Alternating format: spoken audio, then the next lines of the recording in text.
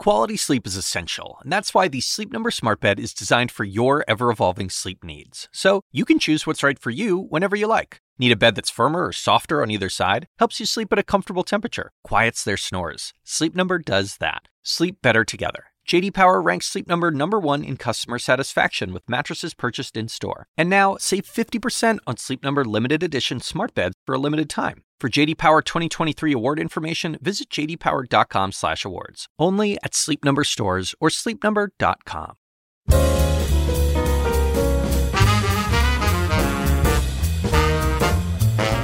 And now, from the University of Chicago Institute of Politics and CNN, The Axe Files, with your host, David Axelrod.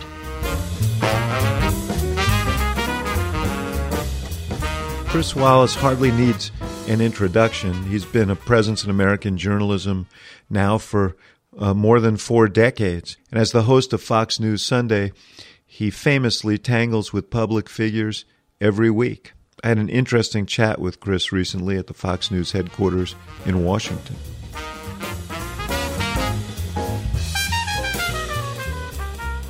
Chris Wallace, thank you so much for being here.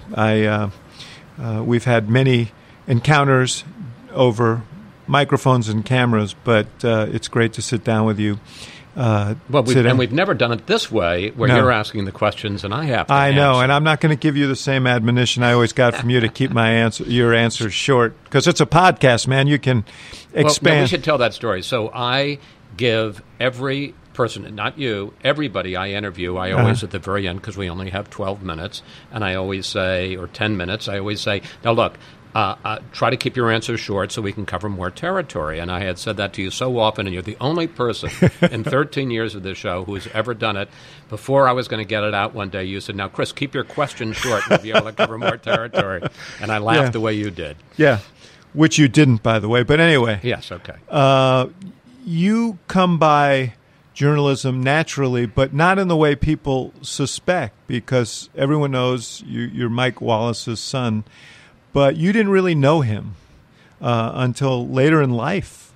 No, that's true. I knew him, I did. But knew him in that way. But really close, no. Not probably till I was a teenager. But actually, Chicago figures into this, because when I was about 4 years old, the Democratic Convention, 1952, the Adlai-Stevenson Convention was being held in Chicago, and I lived on North State Parkway.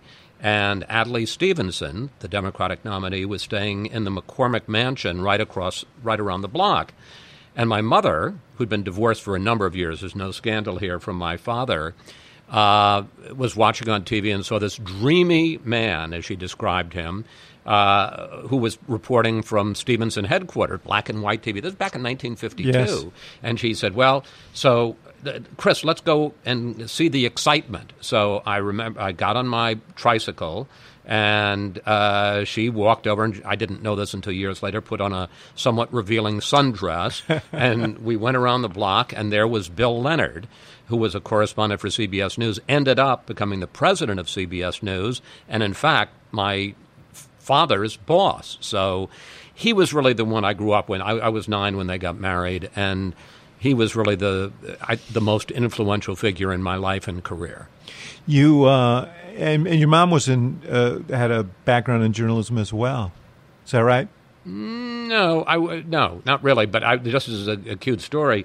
So my mother and father met at the University of Michigan. He graduated. She quit after her sophomore year, and he went to work for a radio station in Grand Rapids, Michigan. And as one of the things, he had been a disc jockey and an announcer and things like that. He'd never done any journalism. He had to start interviewing people. The first questions that Mike Wallace ever wrote to ask people were written by my mother, because he didn't know how to write a question. Oh, is that right? Yeah, it's true. So you actually were brought together. And tell me if I get I know you'll correct my facts. You always do, as you have with me. But you reconcile with your father as a teenager, really in part because of tragic circumstances. Yes, that's true. I was about 14 years old, and my brother, Peter, was 5 years older than me. He was in between his sophomore and junior years at Yale. He went off for the summer to Europe, as college kids do, and in just a horrible, tragic accident was climbing up a mountain in Greece, and not a mountain is a kind of an overstatement, but it was big enough, slipped and fell and died. And I think at that point, as I say, I was 14, my father and I both felt we ought to get to know each other, and we did. And he used to take me, because it wasn't that I disliked him, it's that I didn't know him. And it was a little bit like being forced to spend time with an uncle that you don't really know, but your folks say you're supposed to go see. So he would take me. There was this great watering hole in New York City called Toots Shore. Yeah, very famous. And he was a big, fat, he was almost like Jackie Gleason. He was a big, heavy-set, loud-talking guy, and it was the big watering hole for sports figures. Yeah, right. And my father knew that I loved sports, so really more to see the sports figures than to see him. He'd invite me out to Toots Shore, and I would happily go. And because he was famous, I can remember meeting Frank Gifford and Howard Cosell and Eddie Arcaro, who was a famous jockey that I'm sure none of your listeners know who he was. And but in any case, and in addition to all of that and a good meal, we got to know each other, and it slowly developed over time. The most interesting part of the story is, so now fast forward to I'm in my 40s, and I split up from my first wife. And my stepfather had just died, and I think my father always felt he was a little bit excess baggage with my father, which I didn't. With my stepfather, I didn't feel that way, but I think he did. But in any case, I was kind of adrift, divorced. Well, if there was one thing my father knew, it was divorce, because he was married 4 times. And so I was working in a primetime magazine, traveling all over the country and the world, and so was he, obviously, on 60 Minutes. And for, I would say, 2 to 3 months, every night, David, every night, he would find where I was and call me to say, how you doing? And that's nice. That really cemented it. And I would say for the last 20 to 25 years of his life, we were best friends. That's really moving. Did you? And he very famously grappled with depression. So did you find yourself playing the same role for him at times? Sure. Yeah. I mean, look, it's a special relationship, and in a business like this, which is very competitive and sharp elbows, and everybody's got an agenda, we would critique each other, and we both knew that the only thing that the other one wanted was to make you as good as you could possibly be. So, sure, we talked about that. It's funny you mentioned this about depression. I was talking with my wife just last night, and something came up about depression. I say, well, fortunately, that was one thing I have not inherited from my father. But he did suffer from depression. And interestingly enough, by sort of later in his career, I think he was as proud of the role he had in the early 80s in destigmatizing depression as anything he did. Here was this big, tough, capable guy, Mike Wallace, and he was suffering. And this was back in the 80s when depression wasn't as widely known and as accepted as it was. There was a stigma about it, and he was very public and one of the first public figures to go public about it. And I think he felt very proud of that. Really important. I have to tell you that I was one of those people who was moved by that because my dad committed suicide when I was young. And I kept it very, very quiet for a very long time.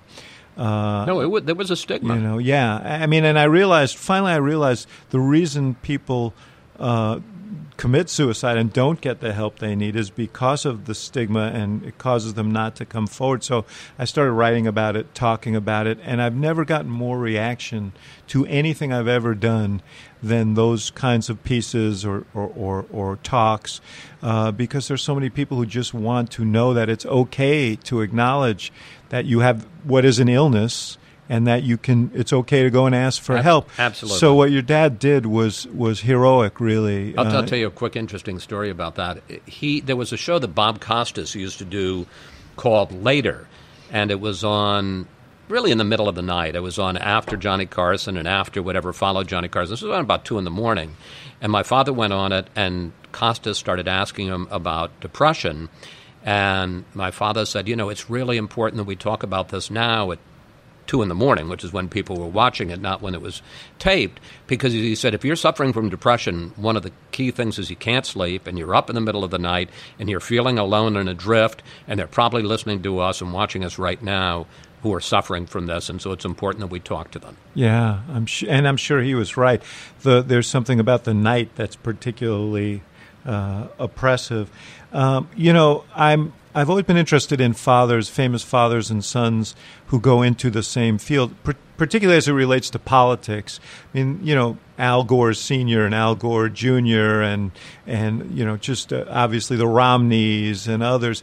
And wondering what it's like for the younger person in that relationship who's in the same field. Your father was a giant in broadcasting. You've achieved the same heights in your own way, but coming up as a young man in the business, how difficult was that? Were expectations higher, do you think?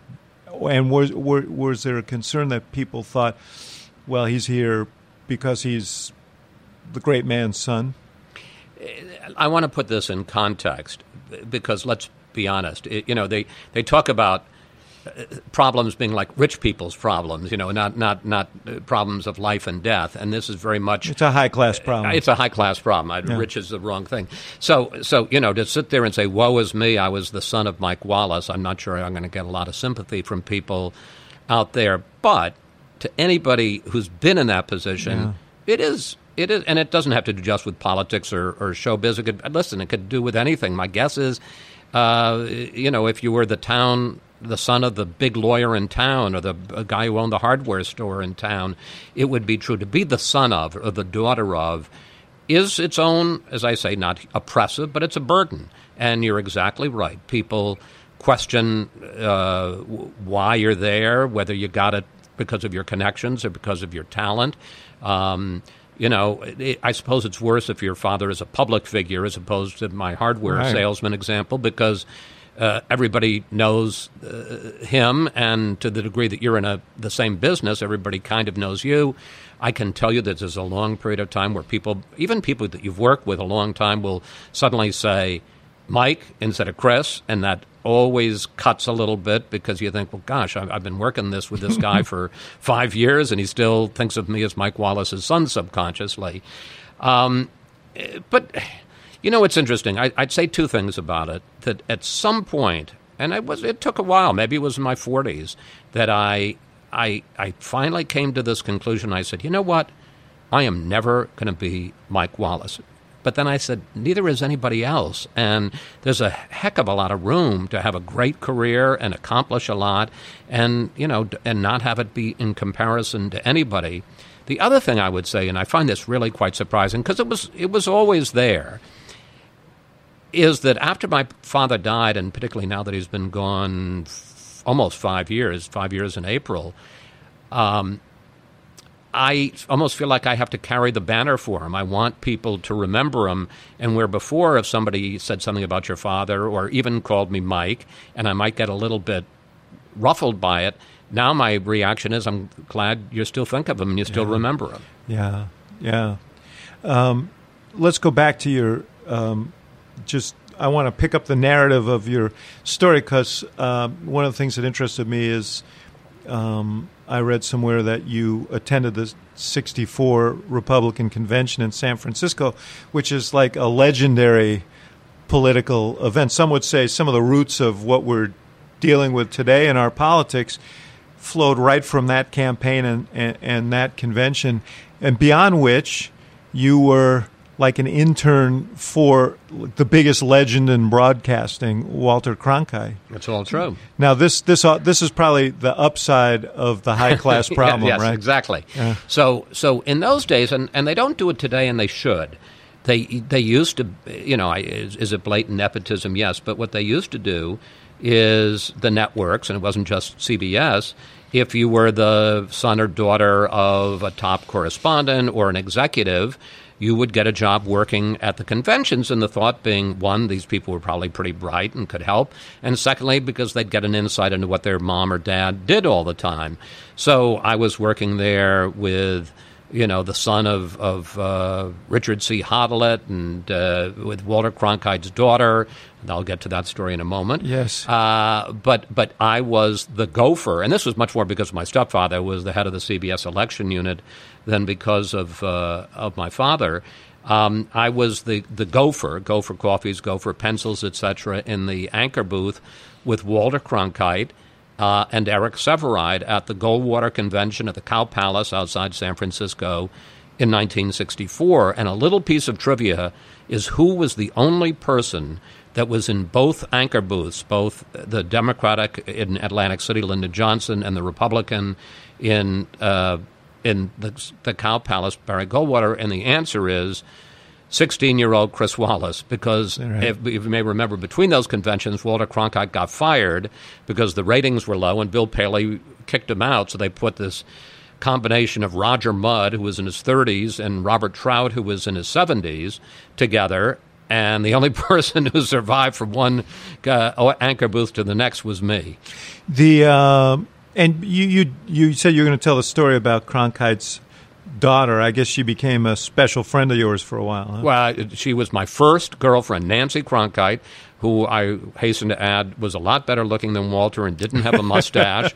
And I have to say, people at CBS were tickled pink. I remember answering the phone in the newsroom one day, and one of the CBS reporters said, "Is this Nancy Cronkite's boyfriend?" And I laughed, and I said, "You guys are all enjoying this." He said, "Well, because at the time my father was anchoring the CBS Morning News and Cronkite was anchoring the CBS Evening News, and they said it was like the merging of two duchies or something like that." Do you remember the actual convention itself and the drama there? Sure. I mean, Rockefeller being booed, yes. and Scranton walking out and all of that stuff. And Dwight Eisenhower talking about sensation-seeking columnists and commentators, and people started shaking the platform of the foundation of the anchor booth that we were in. So, yeah, and I remember Barry Goldwater's moderation in the pursuit of liberty is no virtue and extremism, whatever. Yeah. Do you ever think about that today as we're watching what's going on? I mean, do you see lineage between sort of the movement that was there at that convention and some of the roots of, I guess, what we'd call Trumpism right now? Well, I've seen it throughout my whole career. As a grown-up, the first political campaign I really covered was Ronald Reagan in 1980. I covered him in the general election, and then I covered 6 years of him in the White House.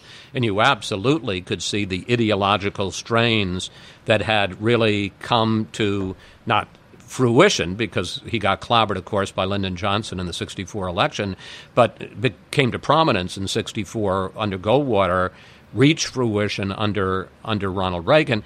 I think less, certainly some of it, but less of it now, because I don't think of Trump as a particularly ideological figure or a particularly conventionally or strictly conservative figure. Right, but in the anti-elitism, there was a thread of anti-elitism Populism, that ran through these campaigns. I thought of it when you talked about the shaking of the anchor booth, because there's a lot of anger directed on the part of Trump supporters at the news media right Absolutely. now. No, and that certainly is a common strain from Goldwater through a lot of Republican and conservative politicians into Trump. Although I will say that your former boss has been known to take a whack or two at the media, particularly Fox News. Yes, although I can't remember a rally at which Obama supporters rushed the Fox News stanchion or whatever. So it was more civilized, More civilized demagoguery, perhaps. We can get to that later. Okay. You went on, and at what point did you decide, I'm going to be a reporter, I'm going to be a journalist, I'm going down this road? Well, not until I was out of college. I actually applied to law school, got into Yale Law School, was about a week away from starting there. I would have been in Hillary Clinton's class. Maybe she would have married me and I would have been president. But I just less reporting than just not wanting to spend another 3 years in school. And I went around looking for jobs, and this gets back to an earlier point, wanted to start in newspapers, not in TV, because I thought it was better training, better reporting, better writing. I know that's where you started. Yes. And got a job at the Boston Globe, and this gets, as I say, back to what we were talking about earlier, was very happy to hear a couple of months later that when I applied and got the job, they had no idea who my dad was. That really pleased me. Yeah. What were you covering back in those days? Within a couple of months was and this, talk about a great assignment. I was the City Hall reporter for the Boston Globe, covering Kevin White, who was then the mayor of Boston, and Louise Day Hicks, who was on the city council and one of the champions of the anti-busing movement. Yeah. I was a City Hall bureau chief as a young guy at the Tribune, and there is no better Chicago assignment. City Hall, Boston City Hall. You get a good education there. Well, then I went to Chicago. My next job, I remember, spent 4 years, and then I went to Chicago and worked for WBBM, and I was the political reporter for them and covered people talk about Richie Daley. You and I know the mayor, Richard J. Daley, and I covered him for a couple of years. In that was sort of a golden age for WBBM. You must have been there in the Bill and Walter. I was. Era. I was there when they started. Walter Jacobson and Bill Curtis. Walter Jacobson, co-anchors. The sportscaster was Brent Musburger. Yes. It was a pretty grand time. We're going to take a short break. We'll be right back with Chris Wallace. What about those Chicago days?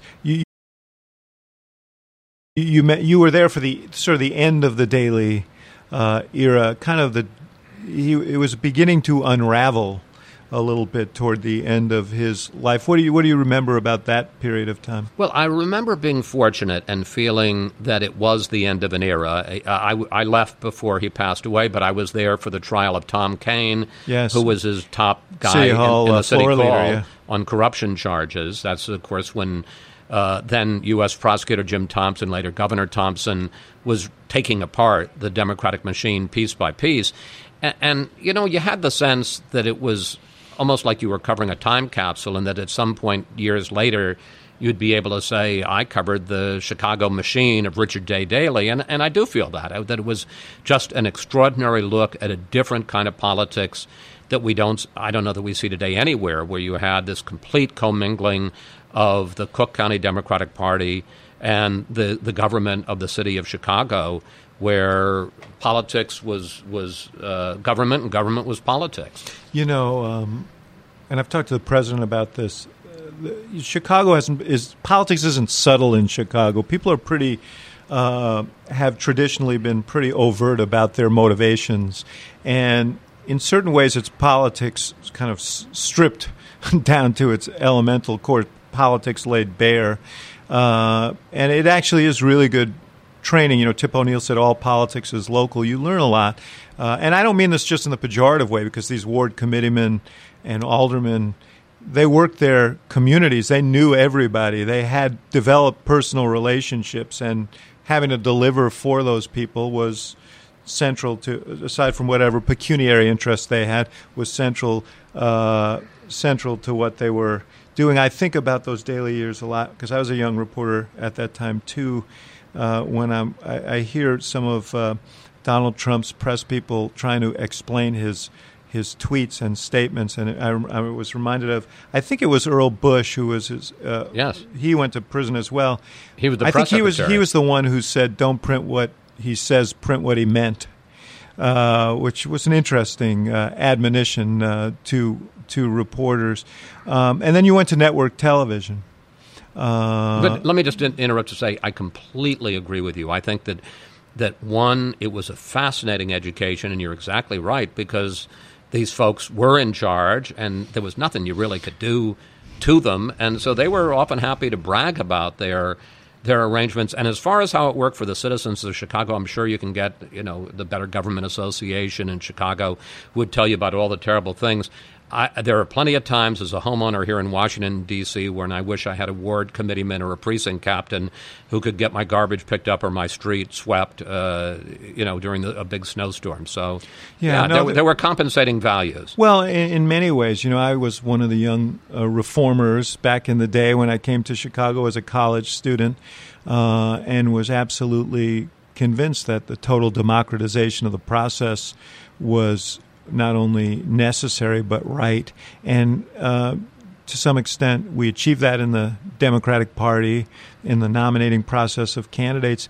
And there are times when you say, you kind of yearn for the old days. I'm sure I'll get lots of tweets and emails about this. But, the party bosses, they often chose people who were corrupt and inadequate, but they also produced Adlai Stevenson and Paul Douglas and and people who took governing seriously. And FDR and a lot of people. No, yeah. You wonder. It's a terrible thing to say about too much democracy can be a bad thing, but sometimes I think it can. And you'd like to have a blend. You certainly don't want to go back to where it's just six guys in a room who picking Warren Harding, right? In the smoke-filled room. But some mixture of primaries. And also, to some degree, maybe the Democrats have it with the superdelegates, which the Republicans didn't this time. Which, by the way, is something that there are many people in the Democratic Party who would like to do away with. Right. Would like to do away with. Right. So, but the idea that people who have contributed to the party, I don't mean contributed financially, contributed in terms of their efforts, their product, their production, their involvement with the party over years, to have the stakeholders to have some stake in the process might not be an altogether bad thing. And people who have some appreciation for the governance, Right. That's the theory behind the superdelegates. I think the Republicans kind of yearned for superdelegates in this last process. But you went on to the network, and as you mentioned, you covered Reagan. What did you learn covering him? First of all, what kind of figure was he to cover? Well, I will say the 1980 campaign, and I didn't cover you guys, so this isn't in any way casting aspersions on you or President Obama, but the 1980 campaign was the best campaign I ever covered. It was the best run campaign. It was the most disciplined in terms of having a coherent. I didn't cover the primaries. I covered the general election from Labor Day.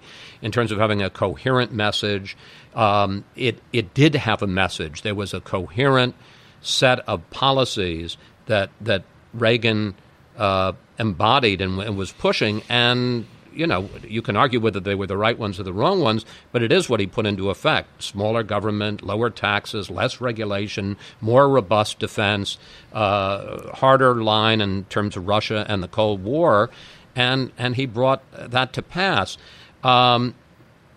He was it's an interesting question. I'm thinking of him as a candidate and then as a president. I always got along just fine with him. He wasn't going to sit there and unburden himself of his deepest, most philosophical. I don't think he did that with many people. No, he didn't. He was a very reserved guy. Yeah, but he was perfectly pleasant, and he could banter, and he genuinely liked the press and genuinely respected the idea that we had a role to play. In fact, one of the advantages we had, I remember covering the general election, is that this was a guy who had loved for all these years to say what he thought about things, and oftentimes people wouldn't pay as much attention to him, even as governor of California, as he wanted. Well, now here he was with a trail of reporters covering him and asking him questions all the time. And you ask him a question, he'd answer the question, much to the horror of his aides, because he was just used to the idea of wanting to spout off and say what he wanted to say. So he was great copy. And there was also, particularly in the public stage, as president, a larger-than-life quality. And I have to say, as a reporter for NBC, and I like to think I had this skeptical, adversarial relationship reporters should have towards presidents.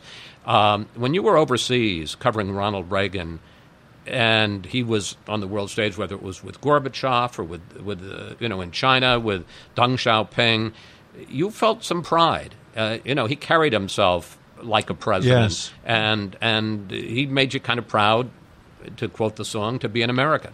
It's interesting, you're right that he implemented many of the things that he ran on, but he also showed a kind of flexibility, a willingness to compromise, an understanding of the process. I mean, he had been governor of California, which is not an easy state to govern, particularly if you're a conservative Republican, for 8 years. And so he came. So, yes, he cut taxes. He also raised taxes. He increased defense spending and talked about the evil empire and ended up as Gorbachev's ally in terms of nuclear proliferation or non-proliferation, and ultimately set the stage for the dissolution of the Soviet Union. So there was a nuance to him. There were nuances to him and his approach to politics that I think aren't as appreciated sometimes when he's lifted up as a kind of conservative icon. No, absolutely. And he was the first to say it. As you say, he had been the governor of California for 8 years with Democratic majorities in the legislature, and he always used to say, I'd rather have 80% of something than 100% of nothing, and frequently was willing to make compromises that didn't achieve everything he had set out, but achieved a heck of a lot of what he wanted. One of the questions, as you were saying this, I was thinking, and I'm going to, forgive me, throw this back at you as a question. Yeah. Reagan was very successful, and to a certain degree he had to, because he, I think, always had Democratic majorities in the House, not in the Senate, at working with Democrats and peeling off Democrats, conservative Democrats, the boll-weevil Democrats, from Tip O'Neill, and using them with the Republican minority to pass legislation in the House, over, as I say, over Tip O'Neill. And I wonder, I've often wondered why Barack Obama didn't make more of an effort, particularly in the first year or two, when he did have a tremendous wave of support, and maybe even if he didn't need it, because he had the veto-proof majority the first year and all of that, why he didn't make more of an effort to get Republican support. Yeah. No, listen, this is a much brooded about subject. I'd say two things. One is 2009 was significantly different than the America that Ronald Reagan and the Congress that Ronald Reagan confronted. There wasn't a large body of kind of swing. The swing wasn't as great that because of redistricting and the nature of our politics, which is much more polarized. You didn't find these sort of there wasn't that huge body of kind of the Republican equivalent of the boll-weevil Democrats. But beyond that, Chris, and I've talked about this a lot, I think that Mitch McConnell and the leadership, but Mitch McConnell in particular, made a judgment, and it was a shrewd judgment. The President talked about this on our podcast, and I agree with him.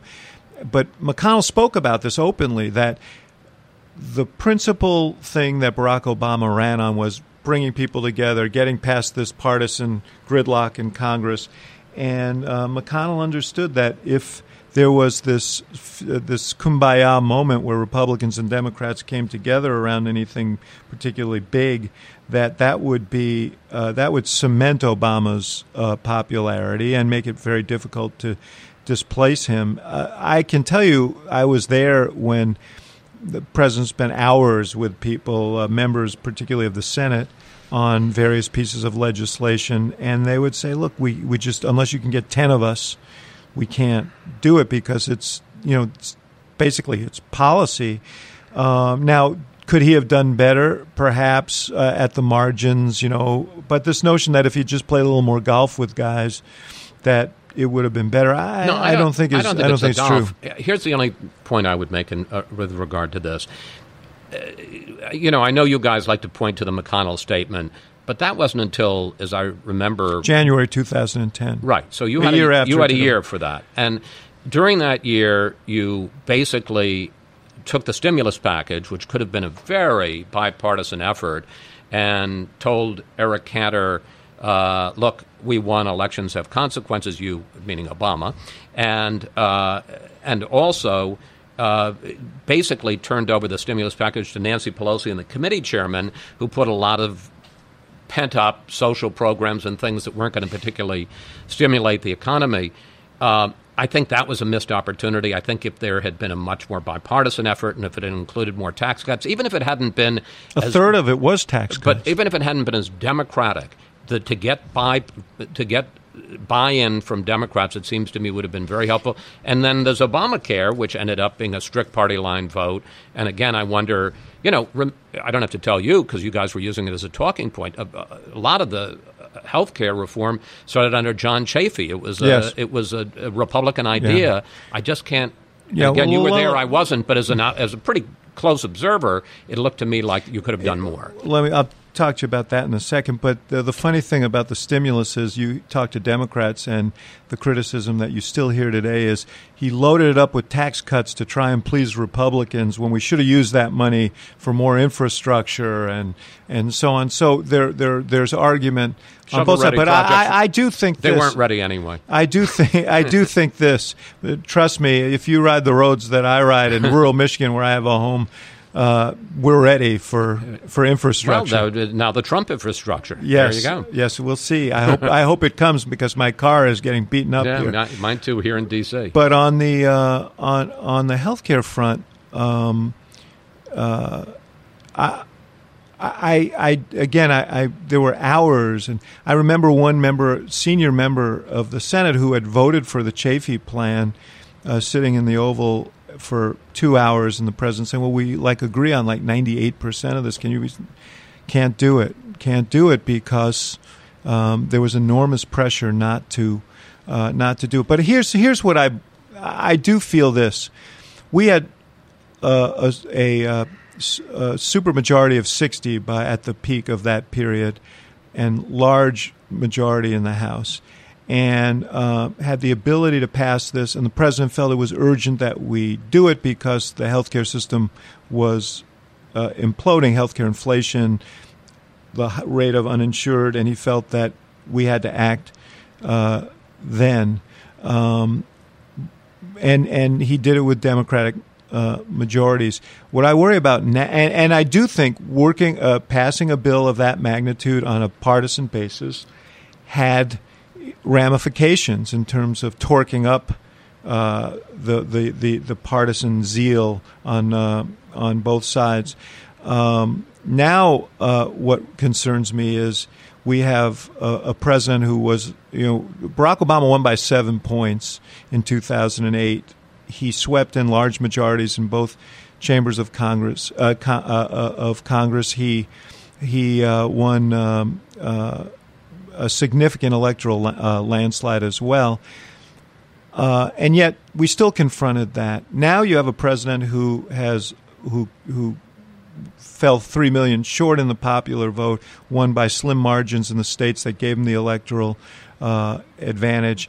And I had Sean Spicer on this podcast the other day, and he said, and I said, "Do you govern with humility?" It's almost a rhetorical question when you're talking about Donald Trump, but do you govern with humility, or do you govern like you have a mandate? He said, "No, I think you govern like you have a mandate." I think you always have to govern like you have a mandate. I mean, George W. Bush did that in 2001. That doesn't mean that you. I mean, look.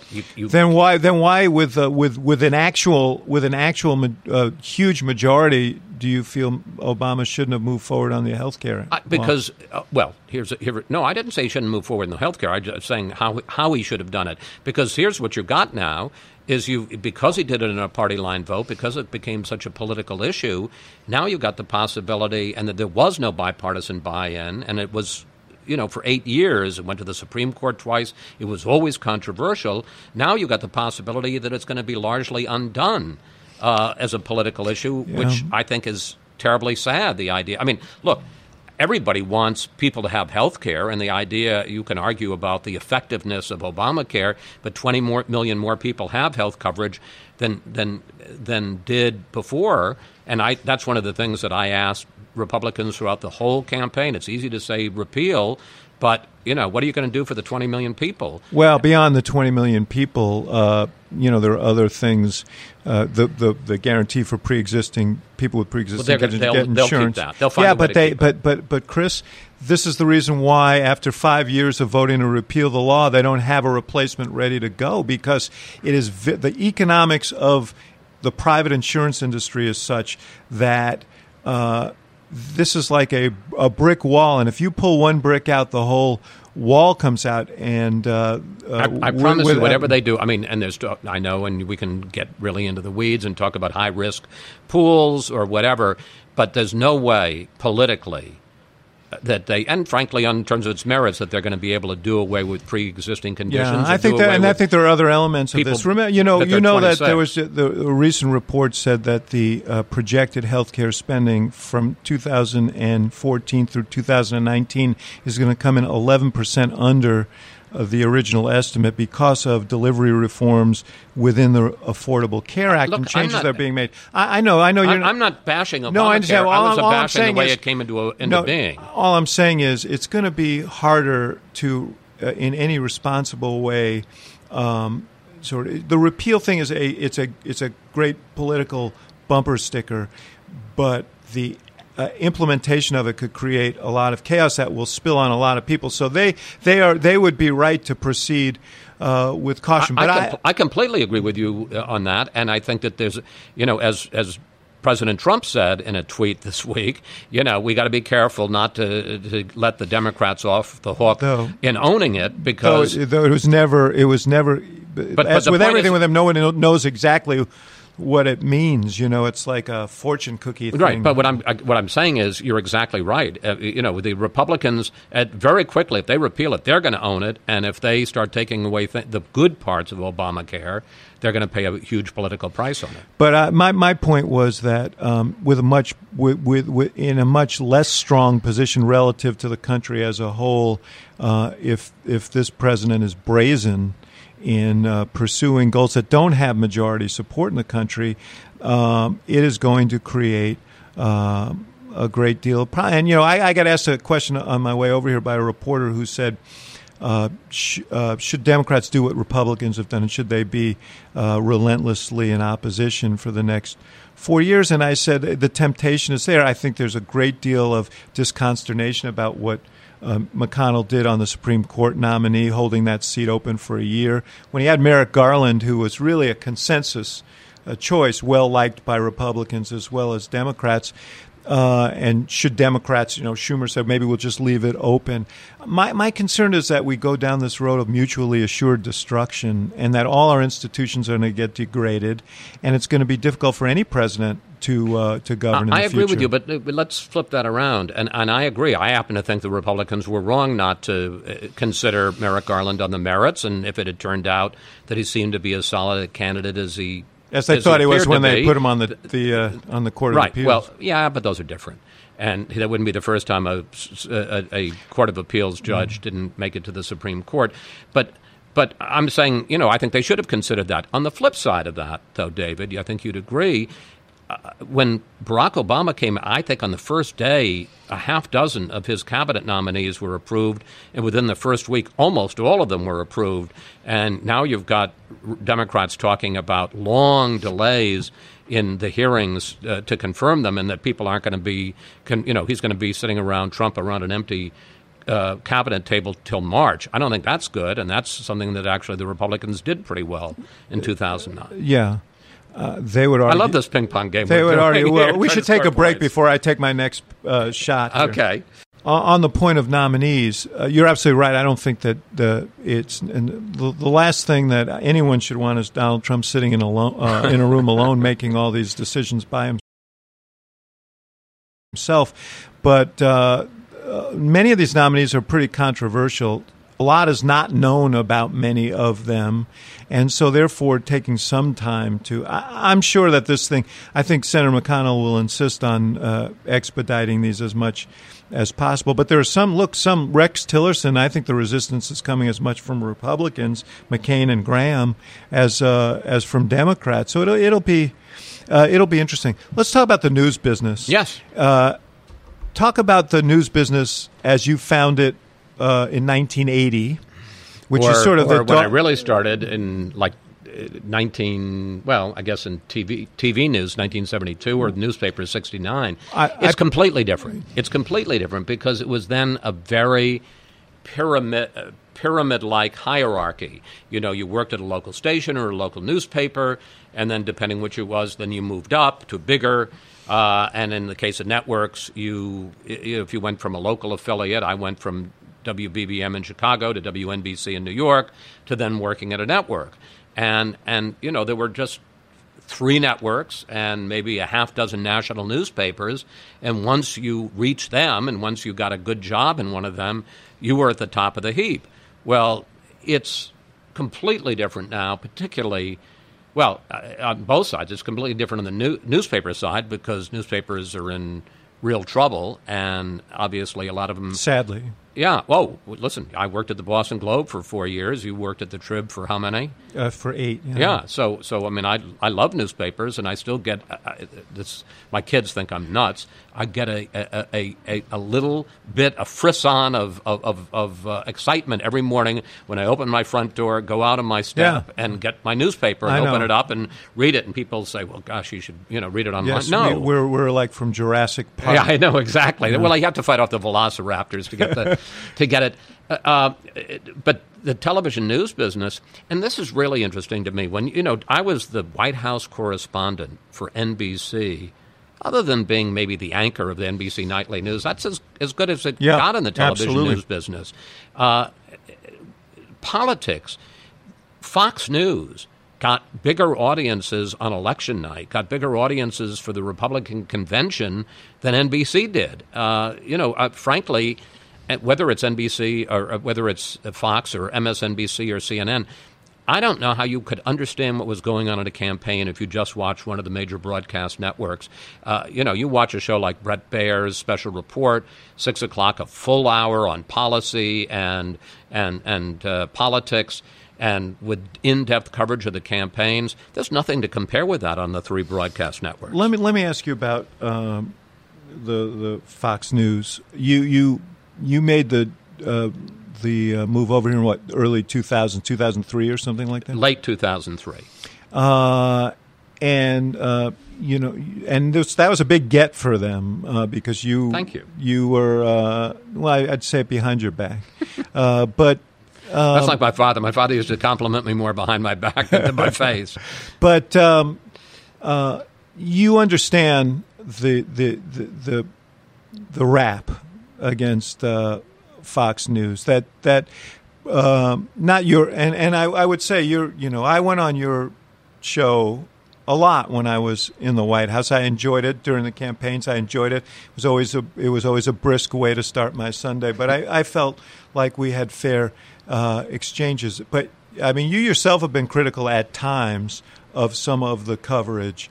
I think early in the Obama administration, you said something that probably wasn't greeted well. No, actually, I was during the campaign when the Pennsylvania primary and the Senator Obama had said something, and I went on Fox and Friends and said, which I felt that they had done, 2 hours of Obama bashing is enough, and they didn't like that. Mm-hmm. And I probably shouldn't have said it on the air. I think I should have and would have said it behind the scenes. Sure, I've been critical of some of the coverage. I'm critical of some of the coverage of the broadcast networks too. I look at the way that they covered this campaign, the way they've covered other things, some of the stuff during the Obama administration and before. First of all, there's a big dividing line at Fox between news and opinion, and there's no question, and nobody is going to say anything different, that from 8 o'clock till 11, prime time, when it was O'Reilly and Megyn, or now Tucker Carlson and Sean Hannity, those are opinion shows, and they certainly tilt. I think O'Reilly's a little bit more unpredictable, but they tended to slant Republican, slant conservative. But we don't make any slant Trump in the case of Sean right now. Yeah, but actually there have been a lot of people on Fox who were very critical of, like Brit Hume and George Will, of of Trump during the entire campaign. Charles Krauthammer and Krauthammer was Steve Hayes was killing all of them about that. But I think you look at most of our coverage during the day, from 9 o'clock through 7 o'clock. It's pretty even-handed, and sometimes if we err on the side of giving the conservative, not advancing it or pushing it, but presenting the conservative point of view, I think that's a useful antidote to what the broadcast networks do, where sometimes there's only one side to the argument. I mean, so do you think that when you talk about fair and balanced, do you feel like you're balancing off what other networks are doing? I think we're presenting both sides of the story. No, because I think that implies, well, we're going to slant right because they slant left. That's exactly what it implies. Yes. So I'm not inferring that. No. I'm expressly suggesting. Well, I don't know. I think on our show, I think we do make. All right, let me give you an example of fair and balanced, and it will go to the debate. When I moderated the third presidential debate, one of my thoughts after the first two debates was that I wanted a fair and balanced debate. Now, what did that mean? Was it right wing? Was it pro-Trump? No, and I don't think anybody thought that. We got tremendous praise from both sides of the aisle, and all kinds of liberal and conservative commentators. But I think I was one of them. Okay, they're guilty as charged. But here are some of the subjects that had not even been discussed after 3 hours of debating between Trump and Hillary Clinton. The Supreme Court, the Constitution, abortion, gun rights, immigration. I mean, it was Donald Trump's major issue. Hadn't been discussed in the debates. Right. Debt, entitlement, Social Security, all of that. Right. So I think that discussing those issues, not to say one side was right and one side was wrong, was a fair and balanced debate. Yes, it was. And I'm not critiquing you, okay, nor your performance in the debate, which I thought you did a superb job in that debate. I'm really talking about the coverage. So, look, the network, and Roger Ailes is someone I know. We were competitors as consultants. I came to know him in his role. I'm not here to bash Roger, although there are plenty of people who would do that. But he was a Republican political operative who was brought in to start a network, and he created a brilliant money-making outlet for Fox, but it reflected his worldview, and he attracted a lot of people who shared his worldview. It's a good business model. This leads me to a different question, though, which, you and I, we grew up in a time when with journalism, I think we were raised to believe journalism was a trust, that we had a responsibility. And, when I started off in the business, the editors if the business guys set foot in the newsroom, they would be tarred and feathered and thrown out the window. I remember at the Boston Globe, there was an absolute firewall between the business side and the news side, and I can remember that I never met anybody on the business side in 3 years at the Boston Globe. And one of the reasons I left the newspaper business was because they had a change of management at the Tribune, and it completely changed. And now you have such a competitive environment with the internet and social media, as well as cable, and the competition for eyeballs is so great that I think there's also a competition between this notion of journalism as a trust and journalism as a business. And wait a minute, don't you think that's always existed? I mean, it is called the news business, and I will agree with you that the balance on the seesaw has shifted somewhat. But, I can remember working at the Boston Globe that around Christmas, if there was going to be a story about one of the big advertisers at Christmas, the news side wanted to inform the business side if you were going to tell a story about something that had happened bad at Filene's basement in Boston or something. And yes. I'm sure that was true about Marshall Fields in Chicago. Well, speaking of Marshall Fields, my mother was a journalist, and she was one of the first women in the newsroom at PM. I don't know if you remember, PM was a kind of a left-wing newspaper in New York. Vaguely. But a prominent daily there, and it had no advertising because Marshall Field didn't want advertising to creep into the editorial decision making of those. So what you're saying is true. It seems more pronounced now, and you add to it the sort of instantaneous nature of news. You and I both had what this quaint thing, almost as quaint as newspapers themselves, were news cycles. Right. Where you could actually reflect on. A news cycle was 24 hours. And, right. Winning the news cycle meant winning the day. Now it means winning the minute. The minute, the second. Which doesn't leave a lot for editorial judgment. The other thing that worries me is this whole debate about fact. And are facts fungible? And I wonder what that's going to do to the news business. Well, I don't think good newsmen think facts are fungible. Do you? I mean, I know that there's. It's a question of what the public. We now have a president who has been.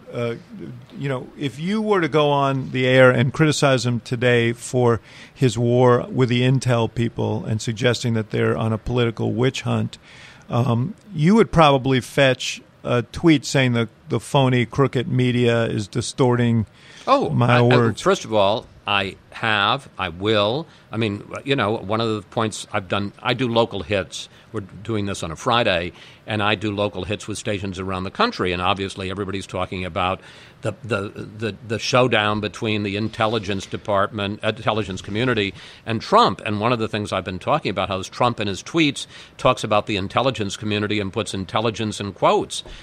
You can't have that. You can't have the president denigrating the 17 agencies of patriots who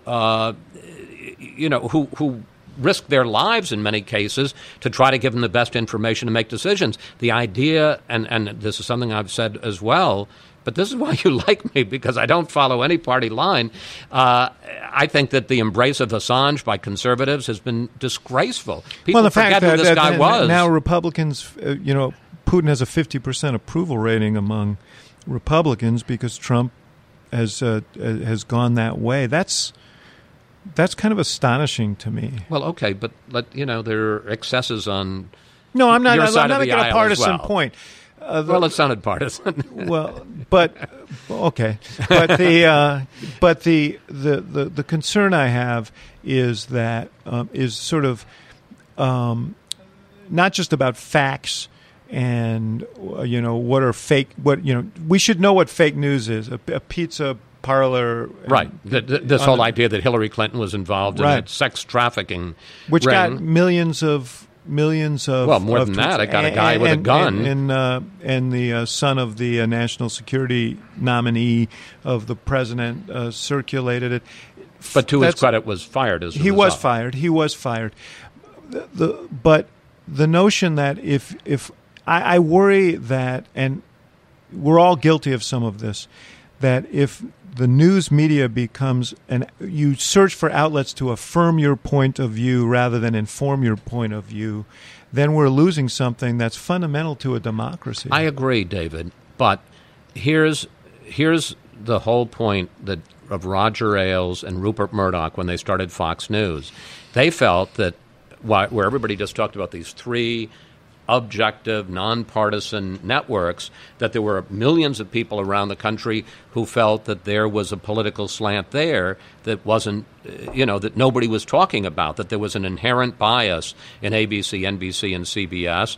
And one of the reasons that I think you found such a hunger and such an audience for Fox and for conservative talk radio is because people felt that they were only getting a portion of the news and a portion of the news that affirmed rather than inform their point of view. So, there are two sides to that story, and I'm not sure that we aren't sort of past that day, not in the sense of past the day of objectivity, but past the day of thinking that there's any news source out there that everybody's going to trust. Do you think, and I know we have to wrap, but I wanted to ask you relative to this. I know I could go on for hours, brother, but well, come back. Let's do it again. Breitbart was considered a kind of a fringe operation for a long time. Now you have the chairman of Breitbart sitting next to the president in the White House, and they will take a prominent place, I assume, in the press room. Does that concern you at all? Sure.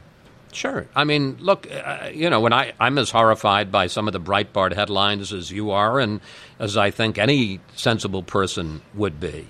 Look, I'm for all for responsible journalism. It's what my father devoted his life to. It's what I have devoted my life to. I just think that I think that as guilty as you think conservatives are of just wanting people who agree with them, that there are liberals who just want news sources that agree with them. Look, I'm worried that we're all headed off in those directions. But and frankly, I mean, just one quick example: the New York Times on the second day, the day after, so it was, I guess, it would have been Thursday morning. Look at the headline in the New York Times the Thursday after Election Day, November 10th, and the headline was, Democrat students brace for Trump presidency. I mean, can you imagine a headline if Hillary Clinton had won?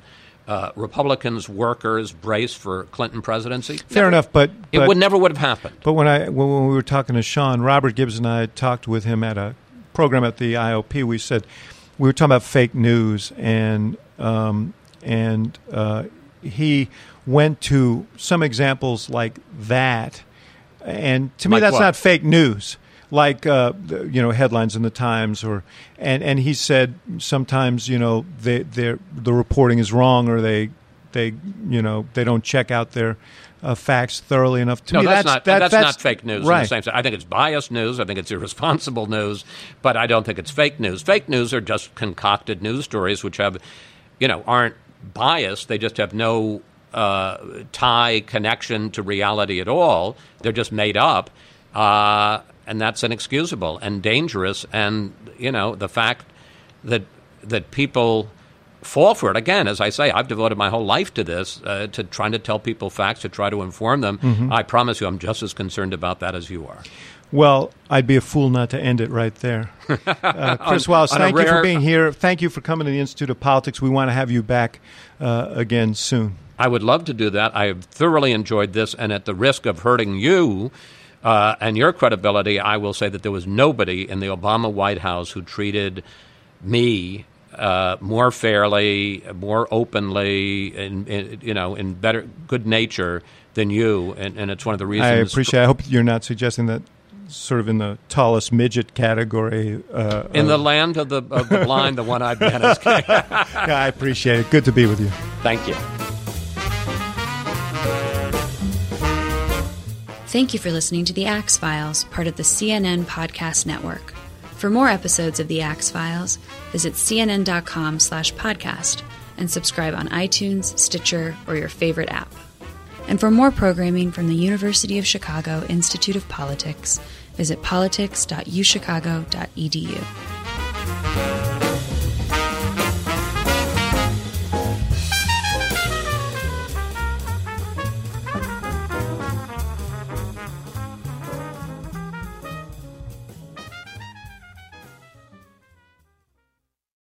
Quality sleep is essential, and that's why the Sleep Number Smart Bed is designed for your ever-evolving sleep needs. So you can choose what's right for you whenever you like. Need a bed that's firmer or softer on either side? Helps you sleep at a comfortable temperature. Quiets their snores. Sleep Number does that. Sleep better together. J.D. Power ranks Sleep Number #1 in customer satisfaction with mattresses purchased in-store. And now, save 50% on Sleep Number limited edition smart beds for a limited time. For J.D. Power 2023 award information, visit jdpower.com/awards. Only at Sleep Number stores or sleepnumber.com.